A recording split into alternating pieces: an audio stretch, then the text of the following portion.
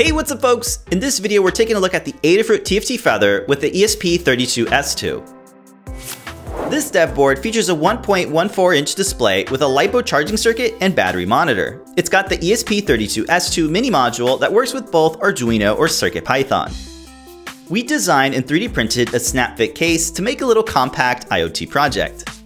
We can easily add StemmaQT breakouts like these temperature and humidity sensors. The two buttons on the front are accessible so you can quickly reboot or get into the bootloader. You can get the parts to build this project, links are in the description. You can 3D print the parts without any support material using your favorite filament. The bottom features slots so you can use M25 hardware to secure these StemmaQT sensors. You can fit up to 2 boards and secure them using hex nuts. A small LiPo battery is able to fit in between the standoffs with the cable routed through the side. The Feather press fits into the case and these 2 covers just snap fit over the top.